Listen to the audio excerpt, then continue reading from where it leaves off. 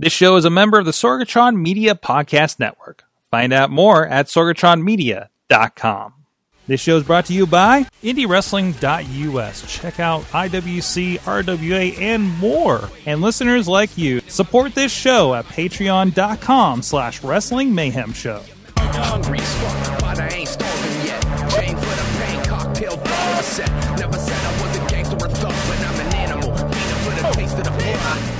Hey guys, it's the Indy Mayhem Show. I'm Mike Sorg at Sorgatron on Twitter here in the Sorgatron Media Studios in Pittsburgh, PA.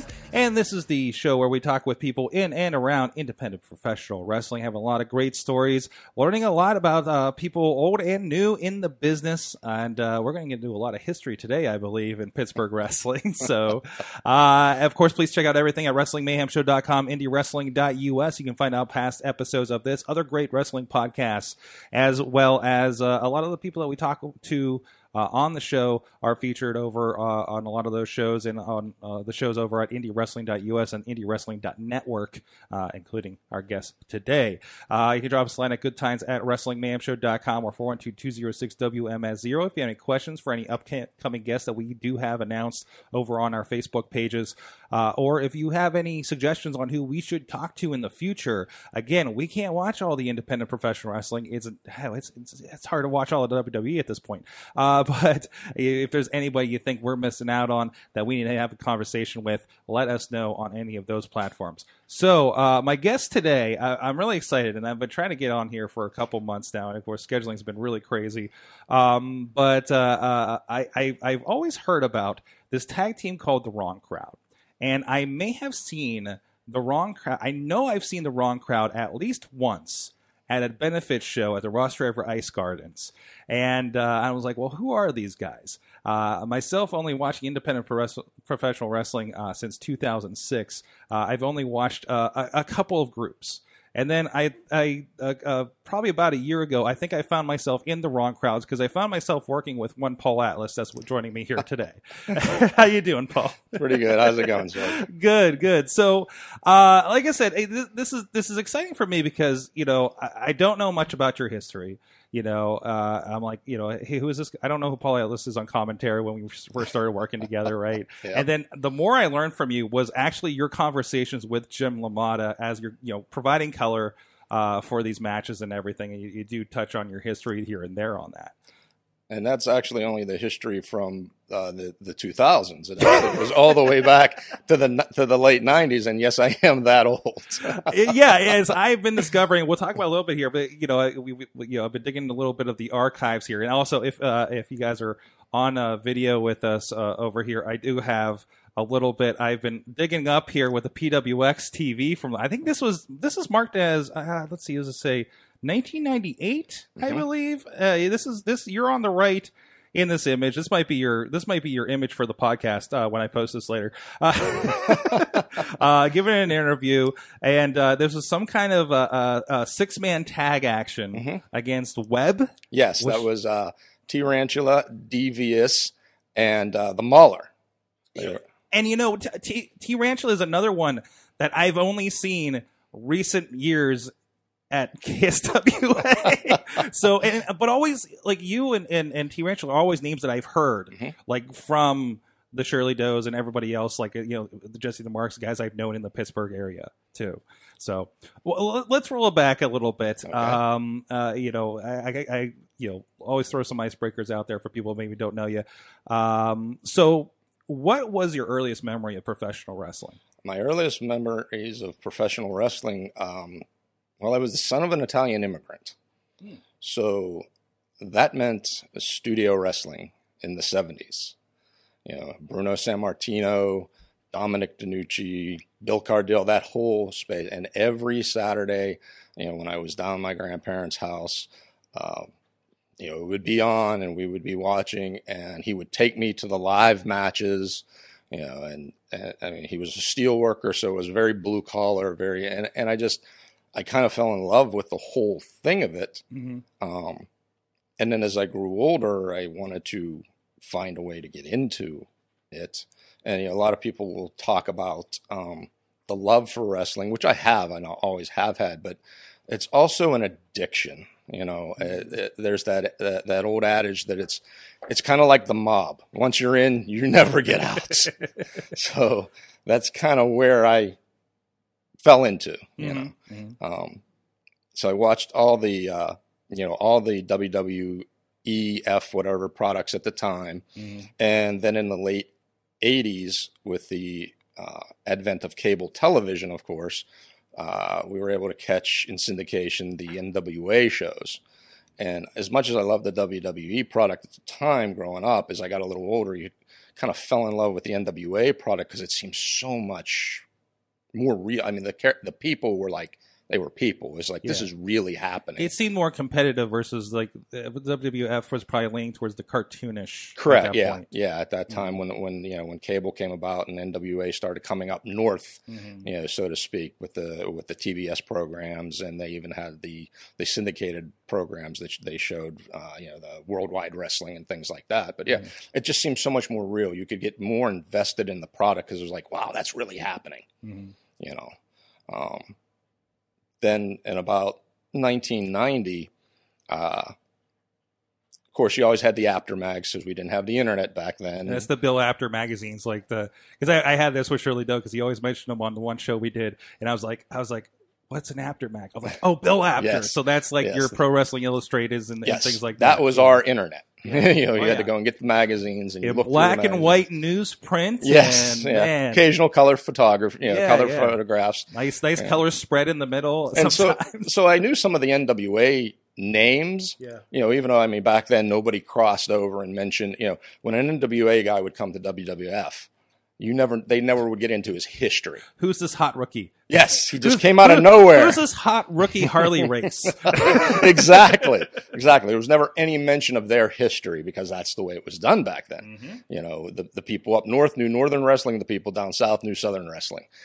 So you knew them from the magazines, and then they would come in. And one particular magazine had this ad in it for people looking to find people who wanted to become professional wrestlers. Okay, I do. So I gave the number a call. He gave me an address. You had to go get it on a map back then. No GPS, no whatever.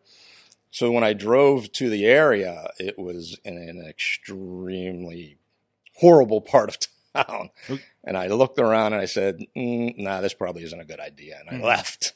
So, and apparently someone else who had seen the same thing, the same article, must have did the same thing, but I guess he made contact with this person and said, look, you're not who you say you are. I am looking for people. I want your numbers. I don't know if he threatened his life or whatever he did.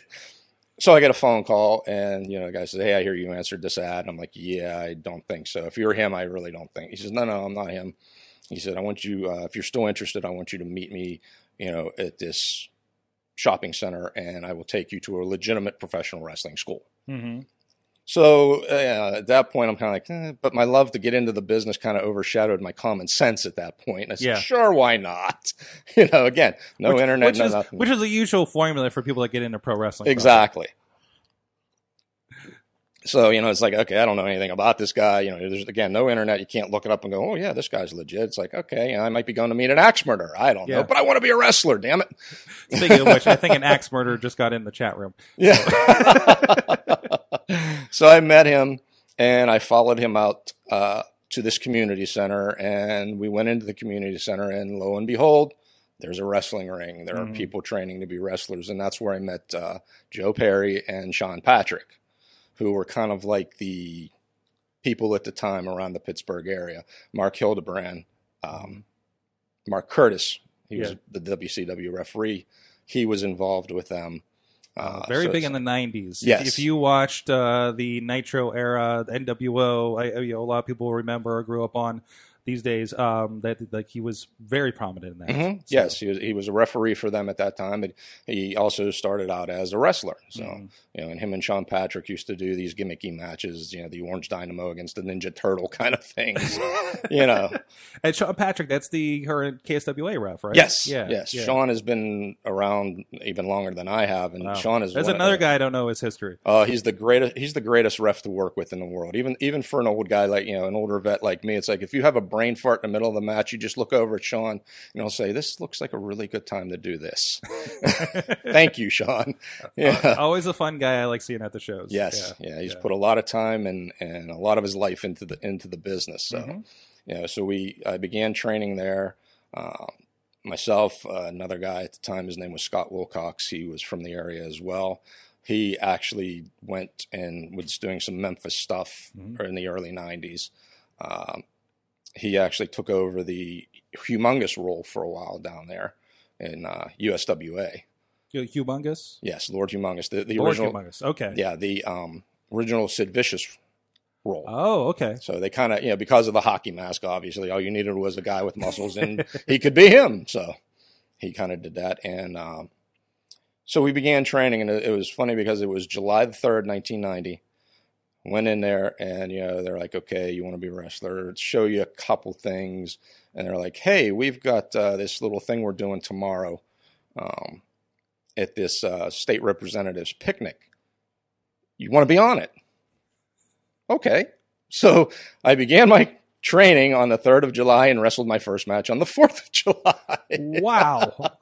And it was... And by the way, like, I know training today, like, these kids are at least a year. Yeah, and there's a reason for that. Yeah. There really is. Because that match was horrible.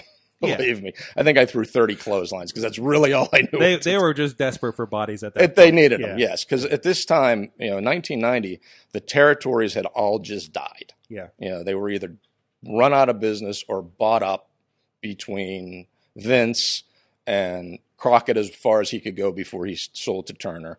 There was really no indie wrestling at that particular time. These shows were almost like the outlaw. The outlaw shows kind of became indie wrestling. Okay. Over the years. Okay. So because, like I said, there was no more territories. They just kind of filled the space as the territories disappeared and fell through. Yes. Okay. So that's kind of the infancy of indie wrestling, and it wasn't even really as popular then. So I mean, you may go 3-6 months in between doing anything. And there wasn't places to train in between.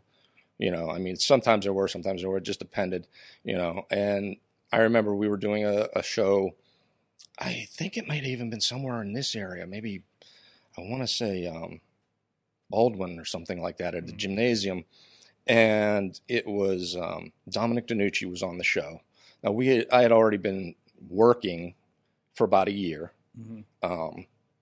and Joe, of course, was involved, Sean was involved, Dr. Sam Siegel, he just recently passed away. The doc was tremendous heel manager, was on the show as well. And so was Dominic DiNucci.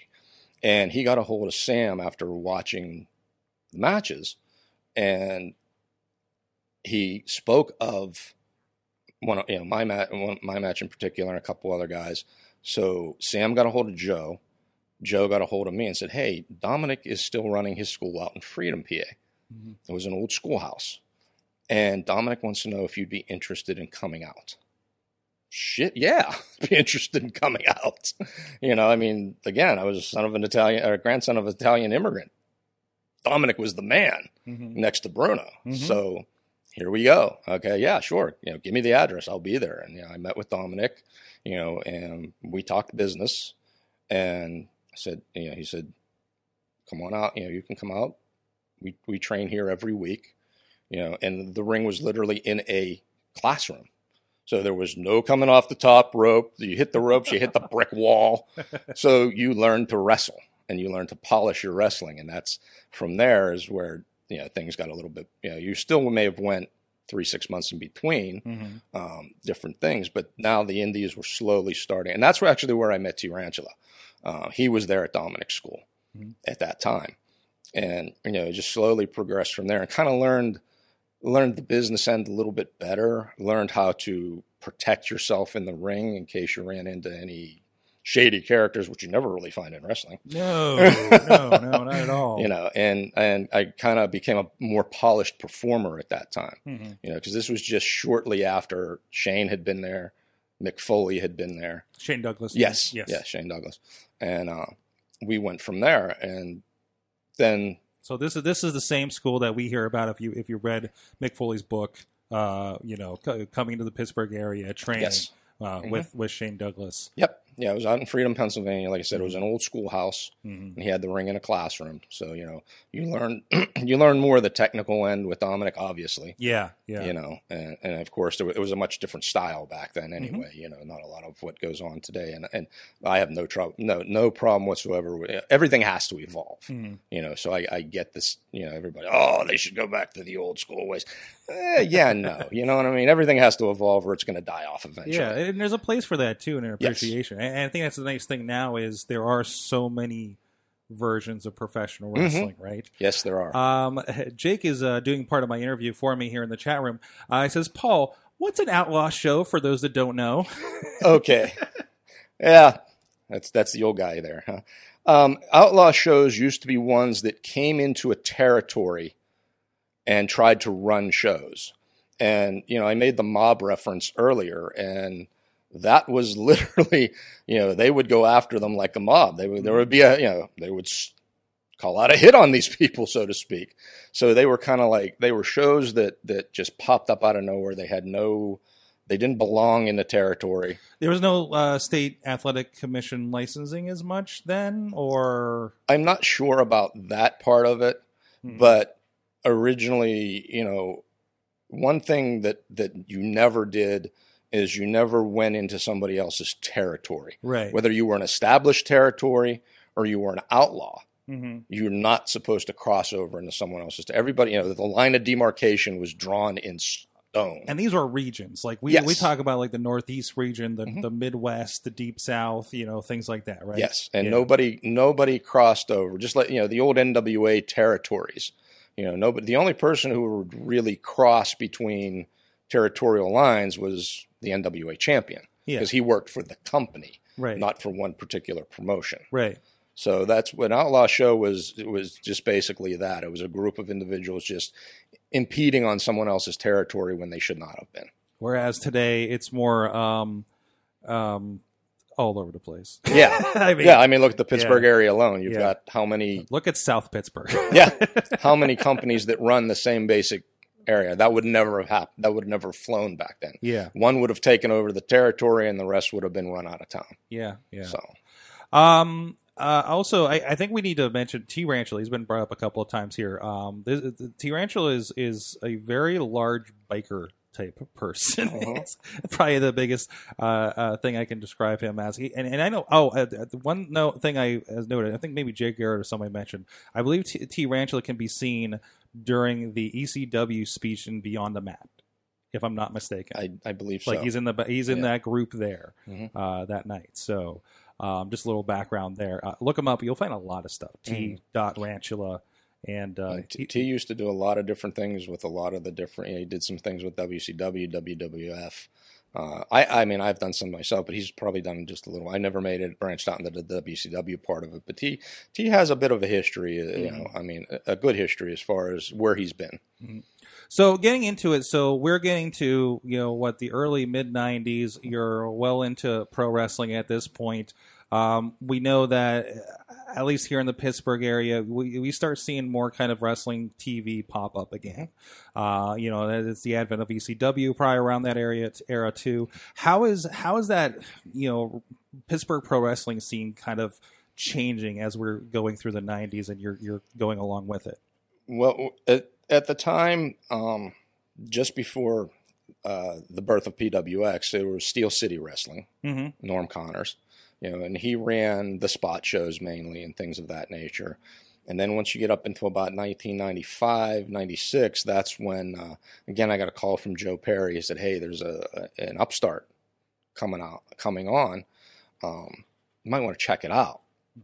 So, okay. Yeah, so I gave me the address again. We found and that's where PWX had actually started to begin its journey at the Eastland Mall out in North Versailles.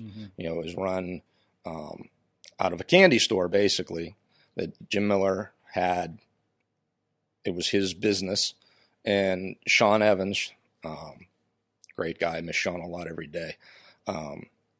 I guess basically came to Jim and said, "Hey, I want to do this wrestling thing," and Jim was like, "I don't know about this," but he kind of fell along with it, and they began running it. They first started running it outside of the candy store in the main part of the mall. Really? Yeah, like in the corridor type of the mall, and they began running their shows, and they were running them there about every other week. So it was like, this is a good thing. There's work to be had now. And then eventually we moved into the store itself, into the back of the store. Was it like kind of like an old storeroom area. And at that point, he had asked myself and Brian Anthony, because he had a gentleman by the name of B.A. Briggs was doing his training. When B.A. left the area, he asked us if we wanted to take over the training. So, yeah, sure, why not? So we began to do the training. We were doing shows twice a month. And then eventually from there, the TV end of it started to come into effect, and that's where now you began to get the exposure, obviously, because now you're doing your products on TV. And this is, I don't know if that's as big of a deal to get on television these days, but I mean, that was like, I flip through my channels, I find WWF, I find WCW, maybe ECW, and then you guys are right beside it, basically. Right. Yeah. We were actually, I believe we were sandwiched in between Sunday Night Heat and ECW. Oh, wow. So that was it was like 1 a.m, but it was still, you were in that block there. So if you were watching Sunday Night Heat, it was actually Shotgun Saturday Night, I'm sorry, because it was on a Saturday. They put on that show, and then if you wanted to see ECW, we were right in between there. Yeah. So, that gave a lot of good exposure to guys. The clip that you had up of the Wrong Crowd with the web, that was actually on the television show. That was the broadcasters, that was part of the TV at that time, and a lot of guys got a lot of good exposure out of that. I mean, yeah, sure, it was just local, but it was funny because, we eventually, PWX kind of had a unofficial, official working relationship with WWE. Jim had actually been to Titan Towers. I was there with him. He talked some stuff over with Cornette, and we actually brought in, at the time, we joined the NWA, which was going through WWE at that time. And this is, what era is this? The still late 90s? This is 1998, 98. Yeah. Okay. And we brought in Dan Severin, who at the time was the NWA champ. And Dan and I actually worked the match for television, for PWX television. And I believe somebody mentioned the clip of, there was a photo recently on social media of the outdoor show we did, King of the Ring. Yeah, this was Brandon Kay had reposted it. It was looked like it was in the parking lot of the Igloo, the Civic Arena. Yes, it was. Before the King of the Ring, the infamous King of the Ring that Mick Foley's Hell in a Cell match was. Yep. So, and then we subsequently we went in because they invited us to come in to watch the show as well. And we ran into Dan, and Dan said, "Hey, yeah, come on down." We were down in catering, hanging out and stuff. And it was funny because he was saying he had mentioned that I believe the match with him and I had aired a few days prior to that event. And some of the boys were actually like, "Hey, we seen you on this little local TV show." So they were even noticing it at the time. So it was kind of cool, kind of a big deal to be doing TV back then. And you're right. That was a big deal because again, there was no live streaming, pay-per-views, nothing of that nature. So to be on TV at that time, even in something that small, that was the gateway. That was it. Yeah. That opened up the doors for a lot of other, opportunities and a lot of opportunity to be seen. So that was really a big deal back then. And we had the Wrong Crowd gimmick going on, and it was kind of funny because you do what you got to do to stay as relevant as you can during your time and whatever. And Jim actually went back at one point. He went back and went through the shows, and he says, he come up to me, he says, "You know who the person who was seen on our television show was the most?" said, no. He says, it was you. I was like, wow, that means people really wanted to. And I mean, I was one of the top heels, obviously. So it was like, to me, it was like, wow, people must really want to see me get my ass kicked. Because I must be that arrogant. And that's the goal, right? Exactly what it is. So to even hear something like that, that at that particular time you were that relevant in the business, even it being on a small stage like that, it was really a cool thing. Obviously this connection with WWE, they've heard about this. Like, it was a lot different that there was, and maybe we're coming back to this. We're kind of seeing the NXT evolve, kind of things, and more acknowledgement of the indies on that platform. But what kind of opportunities did this kind of create for you? Did you get any dark matches with WWE or anything? Yes, like that? it really it did. I did a couple of matches down at the Igloo. We actually did a 2-night stint of Raw and SmackDown in Buffalo and Rochester, New York. So yeah, it opened it up. We did not just dark matches, but there was which WrestleMania was it? I think it was 15. The Kane Triple H China thing, and myself and Brian Anthony were actually the paramedics for the fireball gimmick that they did that night. We ran to the ring. So you were on WrestleMania. You had a WrestleMania. Well, it wasn't on WrestleMania. It was on a Raw prior at the Igloo. Okay. And they did a fireball gimmick where Kane went to shoot a fireball out of his hand. That was after we got it reloaded in Gorilla because he set it off. Well, we have established, because a lot of our friends were part of that Batista security force, and that played on WrestleMania. So therefore, your promo probably did. Yeah. So yes, I was on WrestleMania. So then if you go that way, there you go. He shot the fireball and it hit China. Yeah. And China went down. And the paramedics run to the ring. And it's got to be scary that the wrong crowd is your paramedics for that evening. Exactly. You're going to be like, oh, I think we're in trouble. Yeah. The ones your mother warned you about it. That's it. What's the advent of that gimmick is actually kind of funny. The name actually came from a book.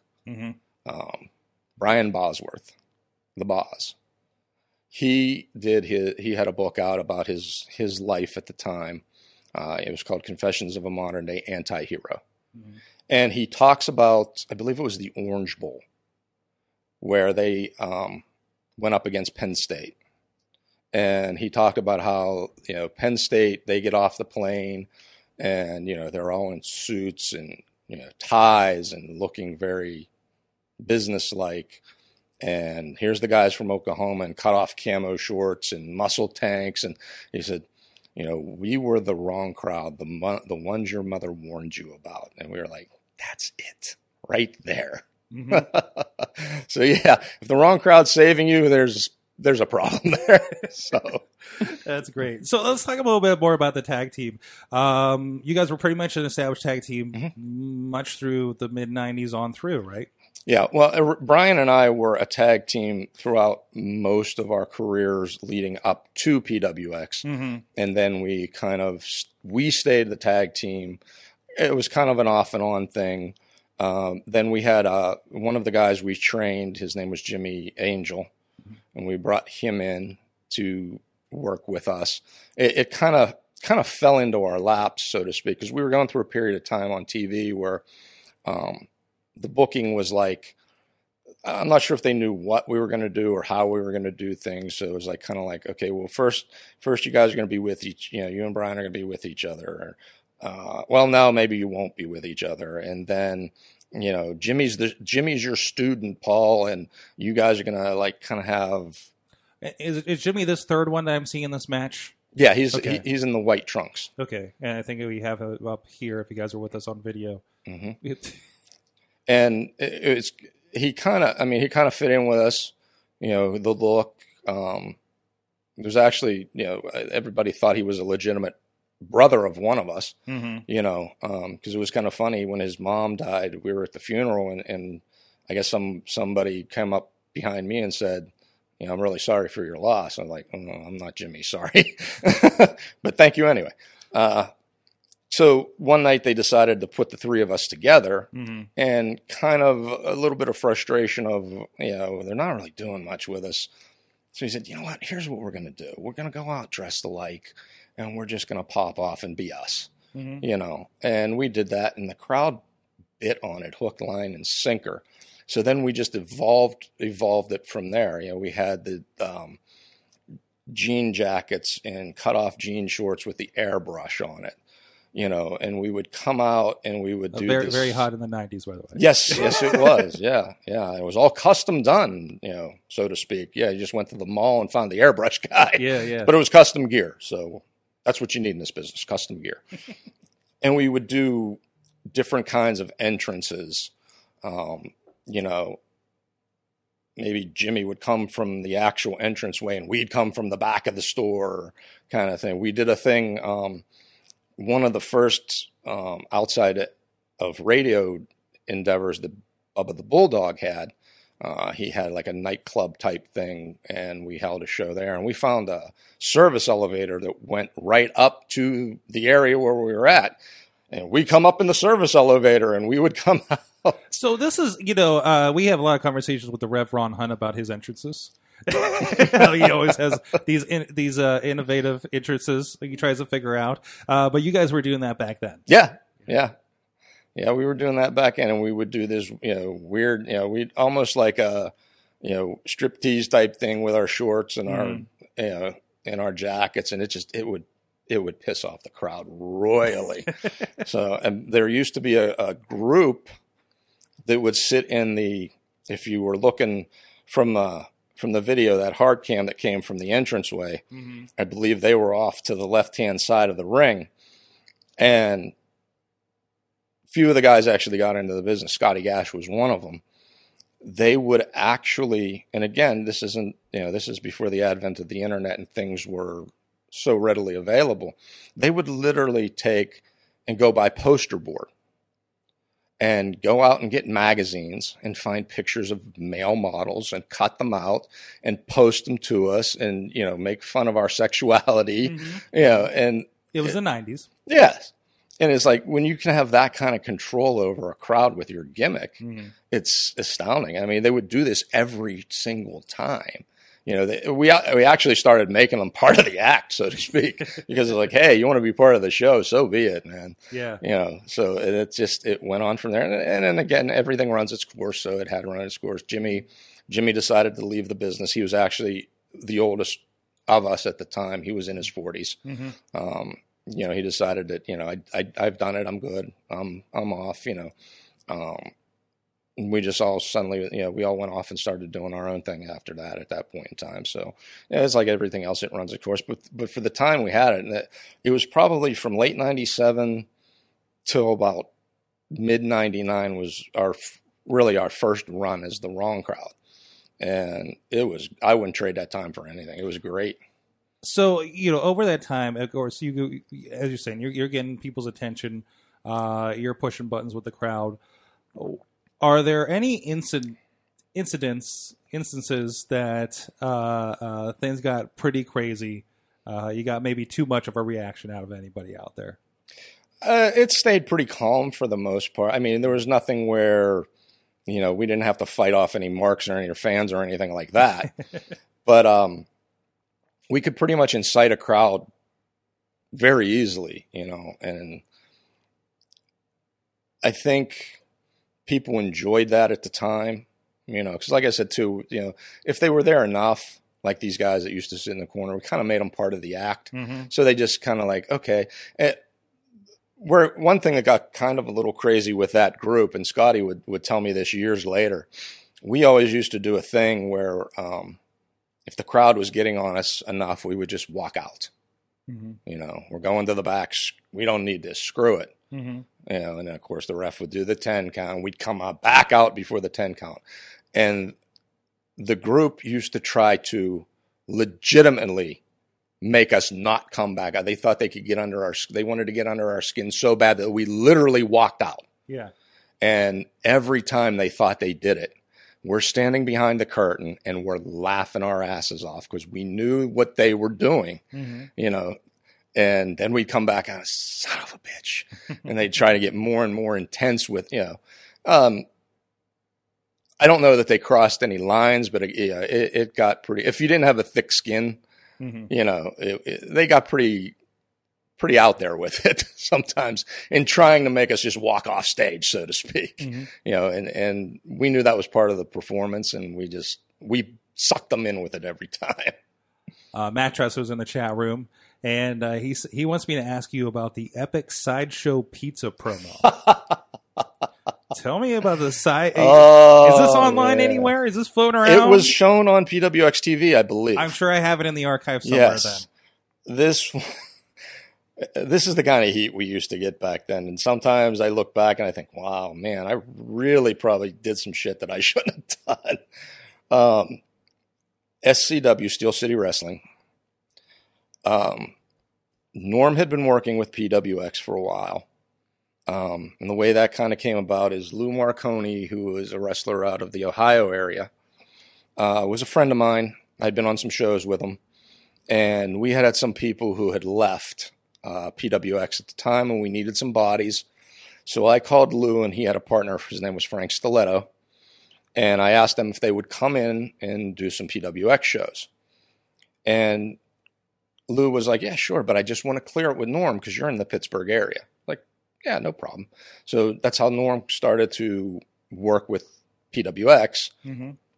Actually took over the booking for a while, and him and Jim had a falling out, and he went back off to do Steel City Wrestling, and they used to do it at a place, I believe it's in Irwin, with Sideshow Pizza. And we got this great idea that we were going to go to Sideshow Pizza and film a promo, basically making fun of the venue and subsequently the wrestling. And we were in there and we were playing the games and all this. And we actually got one of the workers to admit that the wrestling was pretty crappy on the promo.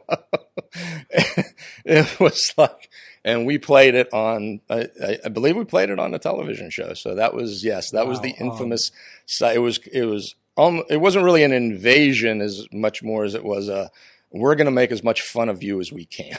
Referee Bobby Williams had it on tape.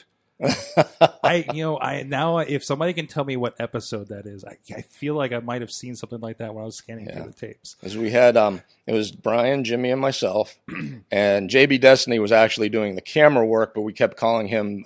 We had the fourth member who was our head of security. It was Big. Mm-hmm. Okay, but we played off like Big was the guy behind the camera. We parked our car in a handicap spot. Like we're the wrong crowd. We don't care.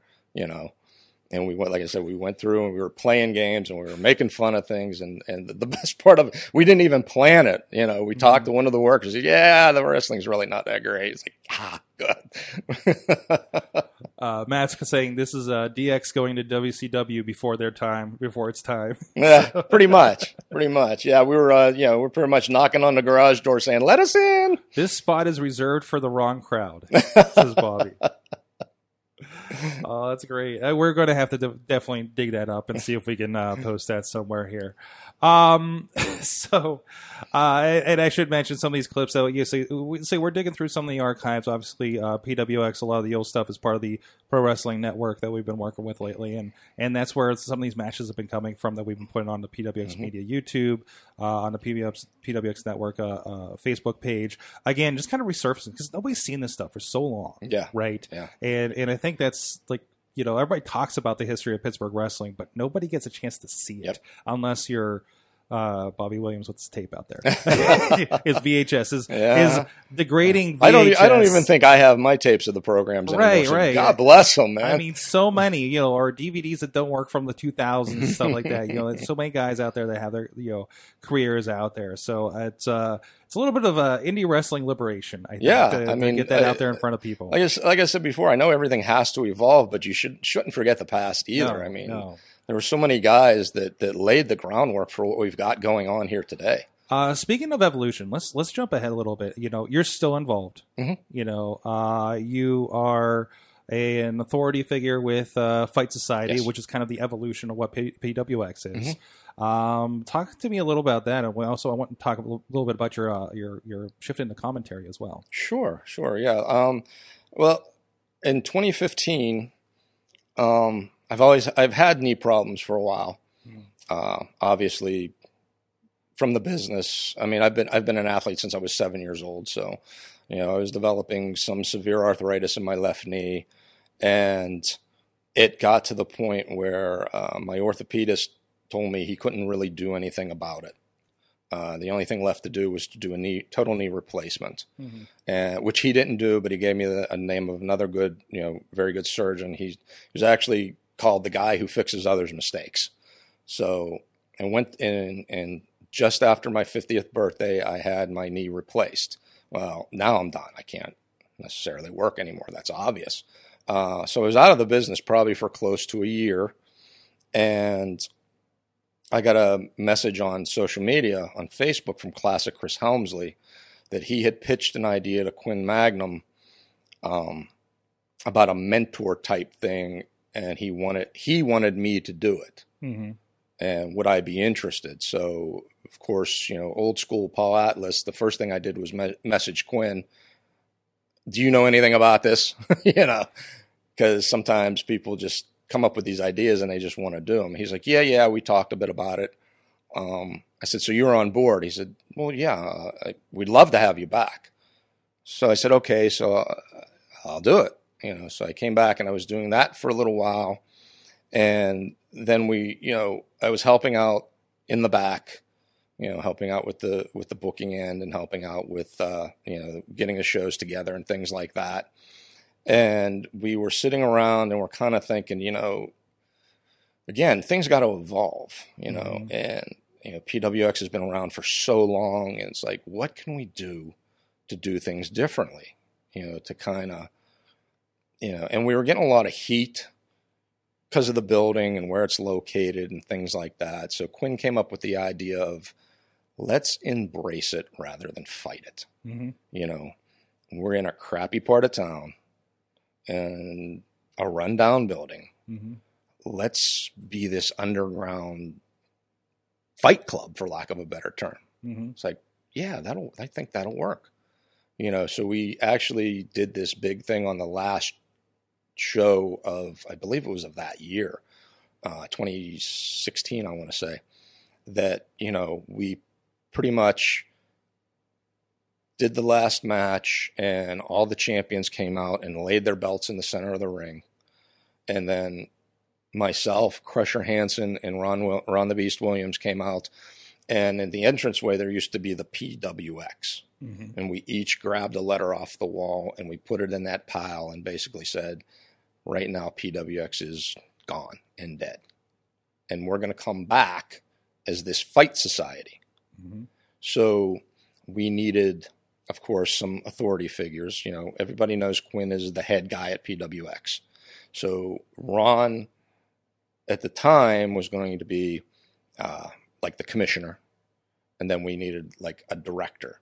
I said, okay, well, you can do that. And yeah, I'll do that because, my limitations in the ring are very... Is it Director of Chaos, I believe? I am the fight director. You're the fight director. And it was the Commissioner of Chaos. Commissioner of Chaos. Yes. So those were the titles, and we were... I think Quinn came up with those two roles for one big reason, is he hates going out there anymore. So it was like, you guys get to go out and do all the setup promos because I don't want to do it. All right, we'll do it. I may not be able to do much physically, but I can still talk, damn it. So that's kind of how that all came about, in the evolution of Fight Society. And of course, unfortunately, we lost Ron, and then Dean had stepped into that commissioner role. So that's kind of where the Fight Society came about. Which did not end your time in the ring, it seems, as I have a clip online on the Fight Society social media of the bloodiest match, and we can say this Fight Society history because it's only a couple year history right now. You and Chris Helmsley here, which Man, this is. Listen, I am not a fan these days of death matches, and for these reasons. But this was like I'm editing this thing, and Missy, my wife, was sitting here, and I'm just like, it's still going, it's still coming out, it's dripping, this is crazy. So not for the faint of heart. If you guys are on video with us right now, what happened? I wish I knew. To be honest with you, believe me, that was not planned. Okay, so there was like a moment in the match. You hit him in the head with a lens, yes. like a camera lens, yes. right? And it looked like a pretty standard hit, and he just... I don't know how the hell... the backstory behind it was Chris had started to push back against authority, so to speak, feeling he was... being taken advantage of by management, and we came up with the PWX Contenders title, which would be kind of, I don't want to say money in the bank, but would guarantee the owner a one-time shot at the heavyweight I take it kind of like the gift of the gods on Lucha Underground, like that kind of something title like that, that leads to the because next you had title, you had to be awarded a badge to get into the match, yeah, and things like that. And the night he won that title, Dean and I, as the authority figures, so to speak, and Quinn don't want to go out there anymore. We go out and we present him with the belt, and he attacks me, and Dean comes down and he gets one up on Dean. So we were going to say, okay, where can we go with this? I said, well, maybe we can do a match of some sort. Mm-hmm. And then just after that, my right knee started giving me trouble.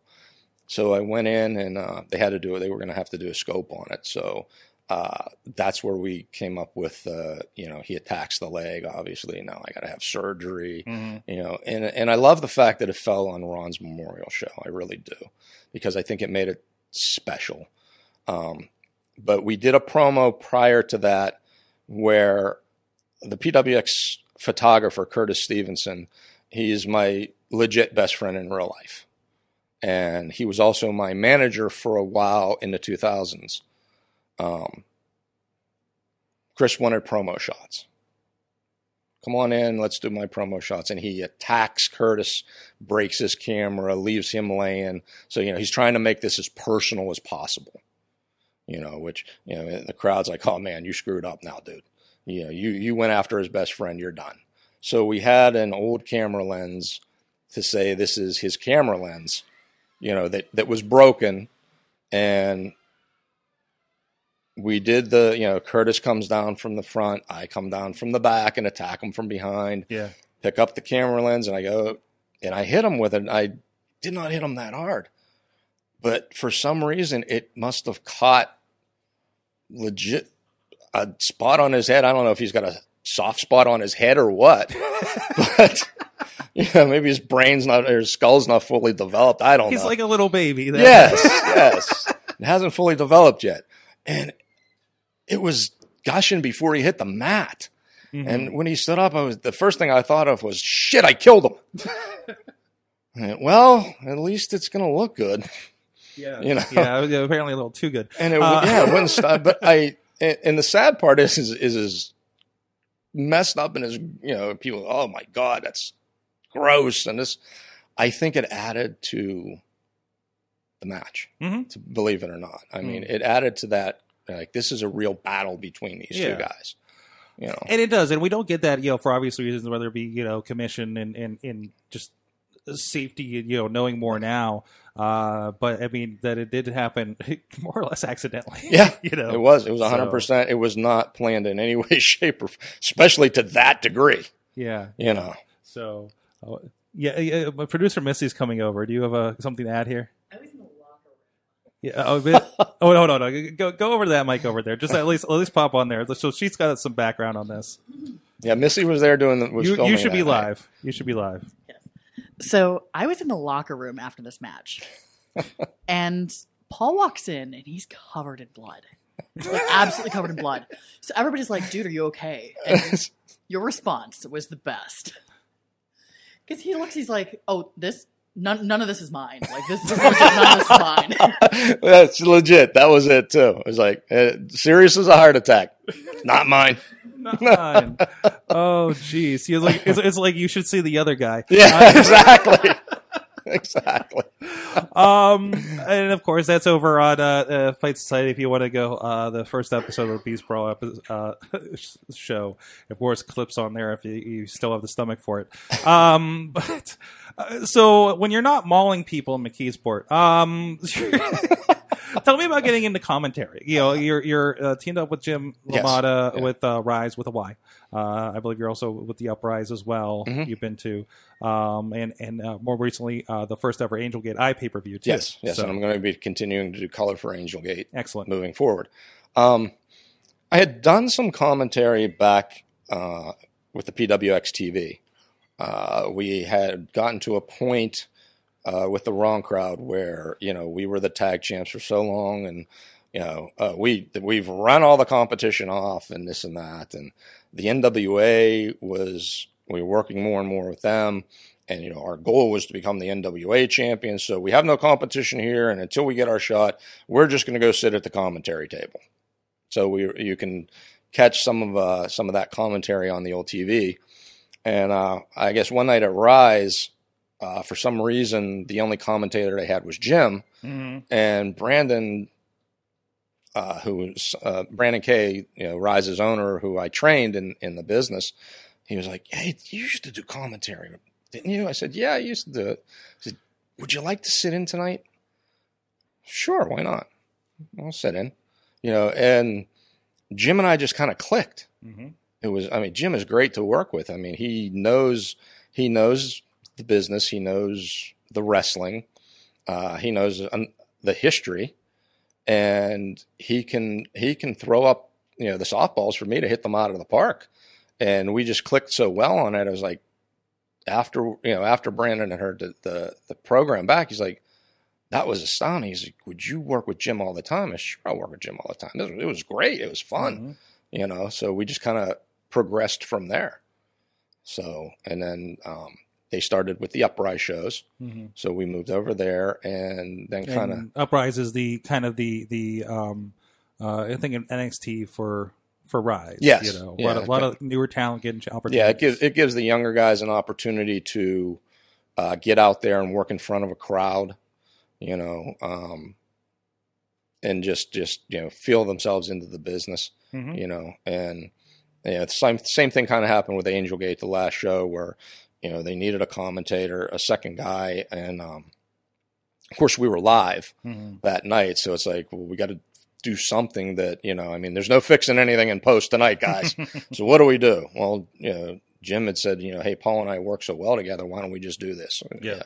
So we sat down and we did the show together, and and Jim actually made the comment afterwards. He goes, you didn't know a single person in that ring that night. I said, no, I'm really not familiar with a lot of these girls. Yeah. And he heard, you know, he listened back to the broadcast. He's like, it sounded like we knew everything about every one of them. It's like, well, that's kind of what we wanted. Had you ever done a live commentary like that? Never before? Done a live. That was my first time doing a live, as it happened, commentary.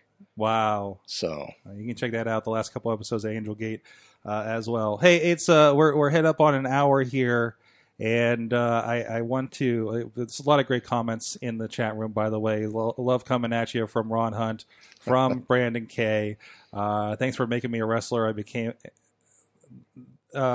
for making me the wrestler I became. My mentor.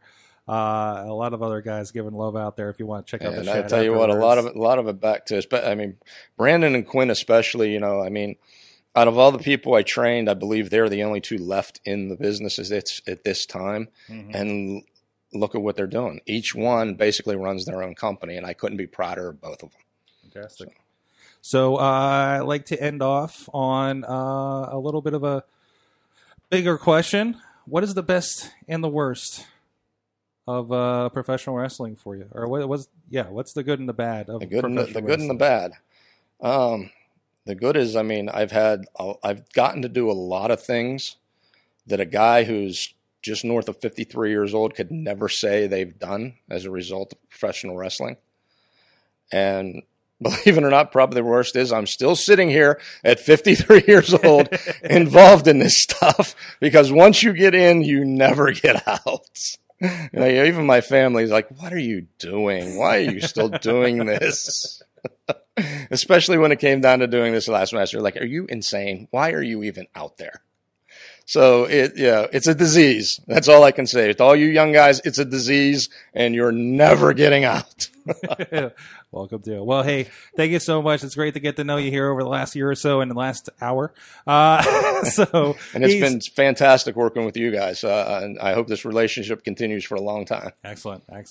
There's great stuff going on there. Again, you can hear Paul's voice over on Rise with a Y and Uprise, as well as the Angel Gate shows between IndieWrestling.us and the Pro Wrestling Network at pwnnetwork.com with Fight Society, of course, sometimes in ring and involved, and sometimes just making chaos happen. Online, where can people find you?